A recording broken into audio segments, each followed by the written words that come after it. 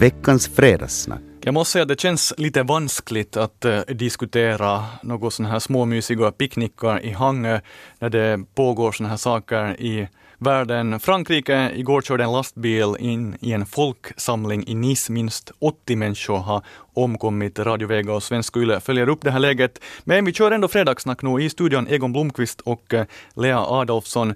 Är det så alltså, Lea, du har just kommit tillbaka från Nice själv?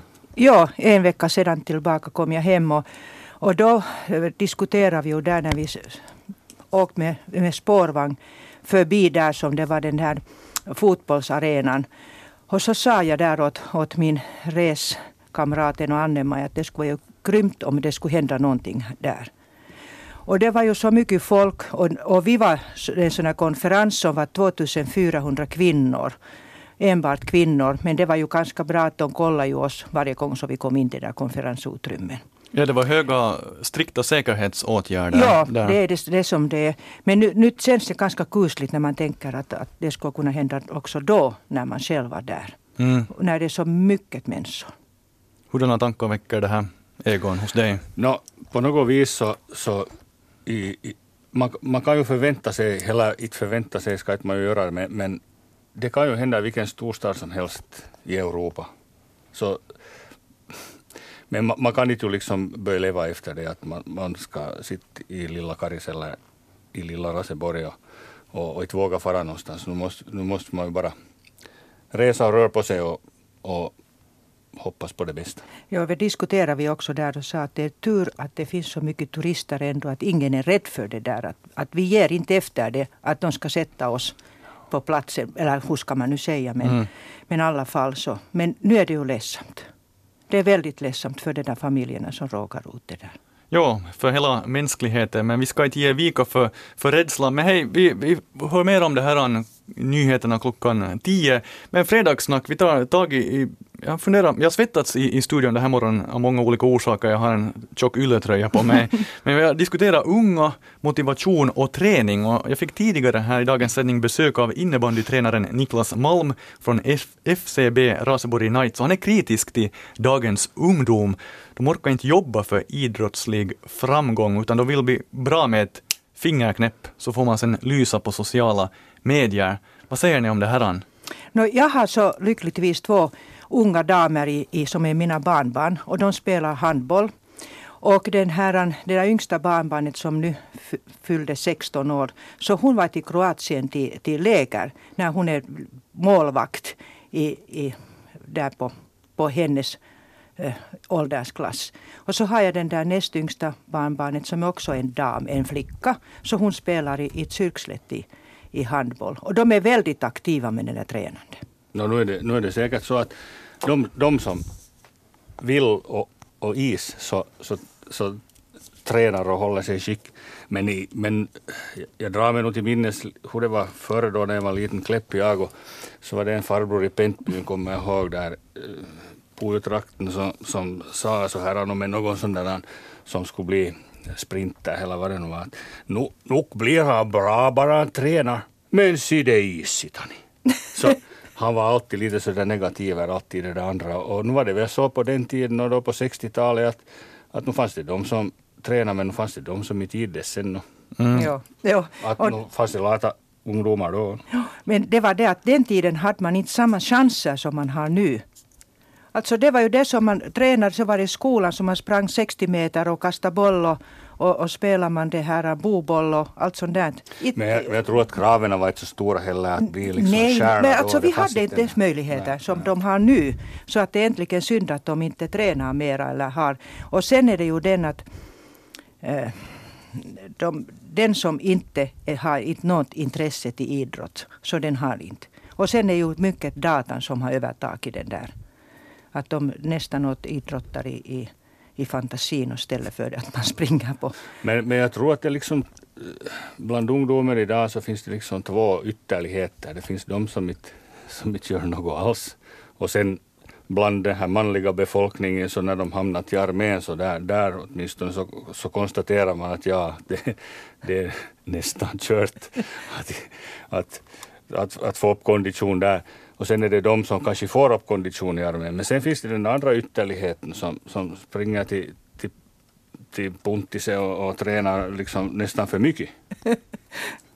Ja, det finns två men det är ju det, när ytterligheter. ungdomen far till Puntise så far de dit med bil. Ja. Och så lagar de sig svettiga och så kommer de tillbaka med bil. Ja, vad tycker ni om det? Alltså, ska man köra med bilen till träningarna när ni får med vad heter det? Med fillar. Släde och häst till träningarna? Och med skidor. Tack ska du ha, Jonas. Men därför är vi också nu unga och friska och mycket aktiva. När vi har gjort det från barndomsbenen. Tal för dig själv bara. Ja. Men tror ni att man på något sätt har blivit, ungdomen har blivit lurad av sociala medier, vet du, Instagram, man ser en bild när en stor fotbollsstjärna, Lionel Messi, sätter ut en bild när han håller upp en pokal, och nu har han fått några pokaler på en tid. Och sen tror man att att jag har ju lite talang, och att där ska att jag jag far kunna... imorgon och sparkar lite boll så sen blir jag övermorgon så är jag stjärna. Ja, exakt. Nu är det väl, samhället är nog väl lite för lätt idag liksom, att ingen inser kanske de där realiteterna förrän sen när man är där och ska.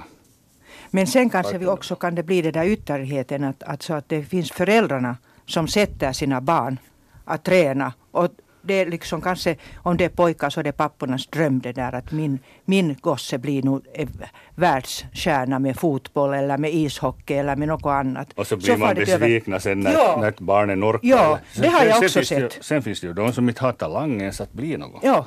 Och det är ju synd. Jag står i studion här. Alla kan inte bli. Ja. Alltså jag pratar om mig själv nu. Ja, men sitter en här på andra sidan bordet. Ja.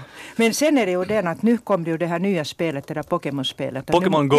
Ja, nu måste man ju gå sen längs med parkerna och söka de här Pokémon-figurerna. Ja. Har du inte läst det? Nej, nu är jag riktigt borta. Alltså jag tror att Lea Adolfsson är faktiskt mera insatt i det här än många, till och med ungdomar. Ja, det är ju ett mobilspel som är liksom, använder kameran som man är verkligen och söker dem ute.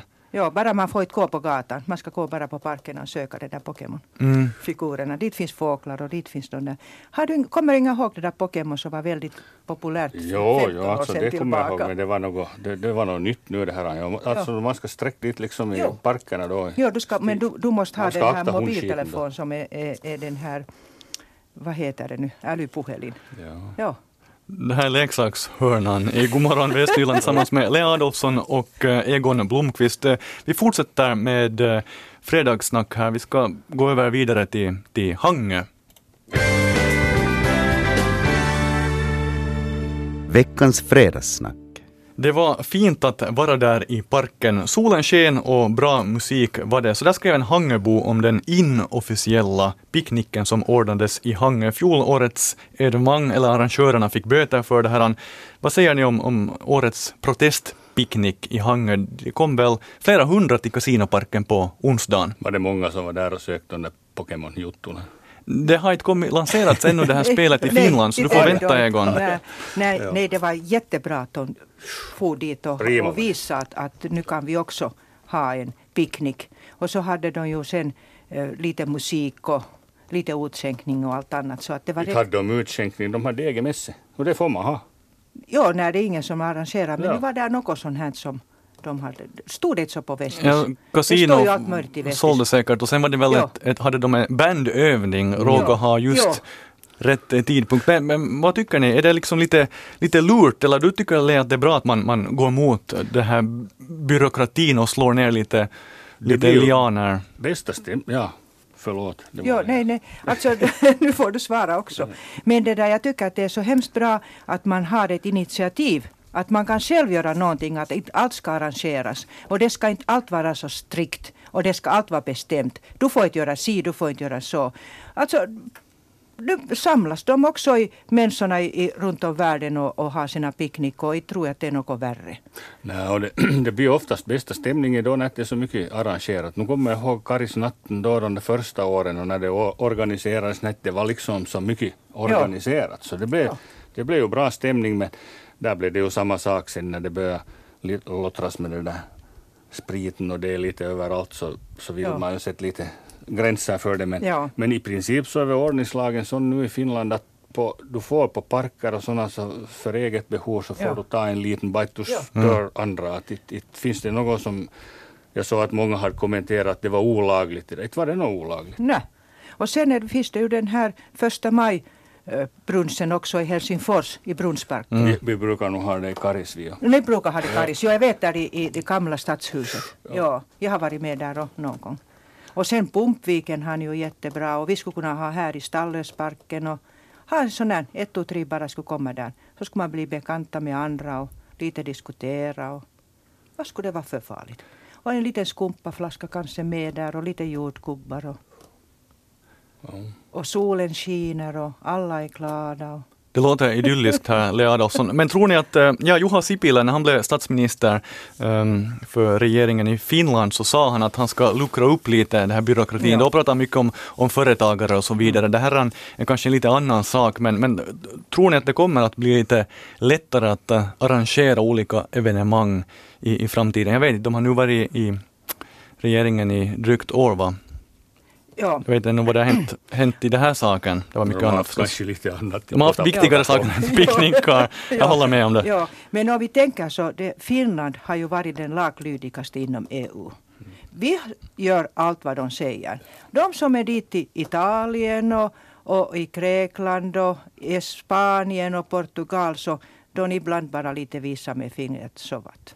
Men nu kan man ju fortsätta göra så här som de gjorde i Hangö, tycker jag, att det är inte någon sån där officiellt arrangemang, och som Jonas sa här, att så kommer ett band dit och tränar lite och det här, och så har man roligt på det viset. Ja. Nu var det väl via Facebook som det var det här uppropet. Ja, alltså. Men så har det ju den här i Vandane där Kaljakelluntaan. Mm. Ja, den där som de åker med sån här gummibåtar. Bara det att det ska sen städas, var och en ska städa efter sig. Det är det väldigt viktigt. Det vet inte man hur de gjorde i Hangö, men nu tror jag att det är jo. Som var där. Man kan ju kasta sån här soppåse åt dem att sätta här. Mm. Ja. Här kommer många bra råd i dagens fredagssnack. Det är 15 juli, fredag idag. Det måste jag nog kolla. Har ni semester? Hur är det med Lea? Du är egenföretagare. Har man råd att ha semester? Nu har man råd att ha semester bara man har tid. Har du tid då? Men jag var just en vecka i Nice. Yes. Ja, men man kan ha sen lite senare. Alltså, det är ju så mycket människor igång nu i Ekenäs och egentligen allstället, så det är ju egentligen ganska dumt att sätta dörren fast framför deras näsa. Och nu är det varit så jättebra. Till och med de här butikerna har ju haft öppet till 6 på kvällarna. Ja, det har ju diskuterats många år väl här på Kungsen i Ekenäs, Kungsgatan, att de stänger för tidigt när det är sommarturister som lite traskar omkring. Ja, har ni blivit riktigt så globala här nu? Ja, det är faktiskt bra. Och vi har ju så mycket sommargäster nu här. Ja, vi har sommargäster men ingen sommar, för tillfället regnar det. Men det måste ju regna att det växer. Jo, det får nog regna ännu nästa vecka. Sen har jag semester. Men nästa vecka är det kvinnoveckan, så brukar det alltid lite droppa. Kärringveckan. No. Det är Egon Blomqvist och Lea Adolfsson. Trevligt veckoslut igen.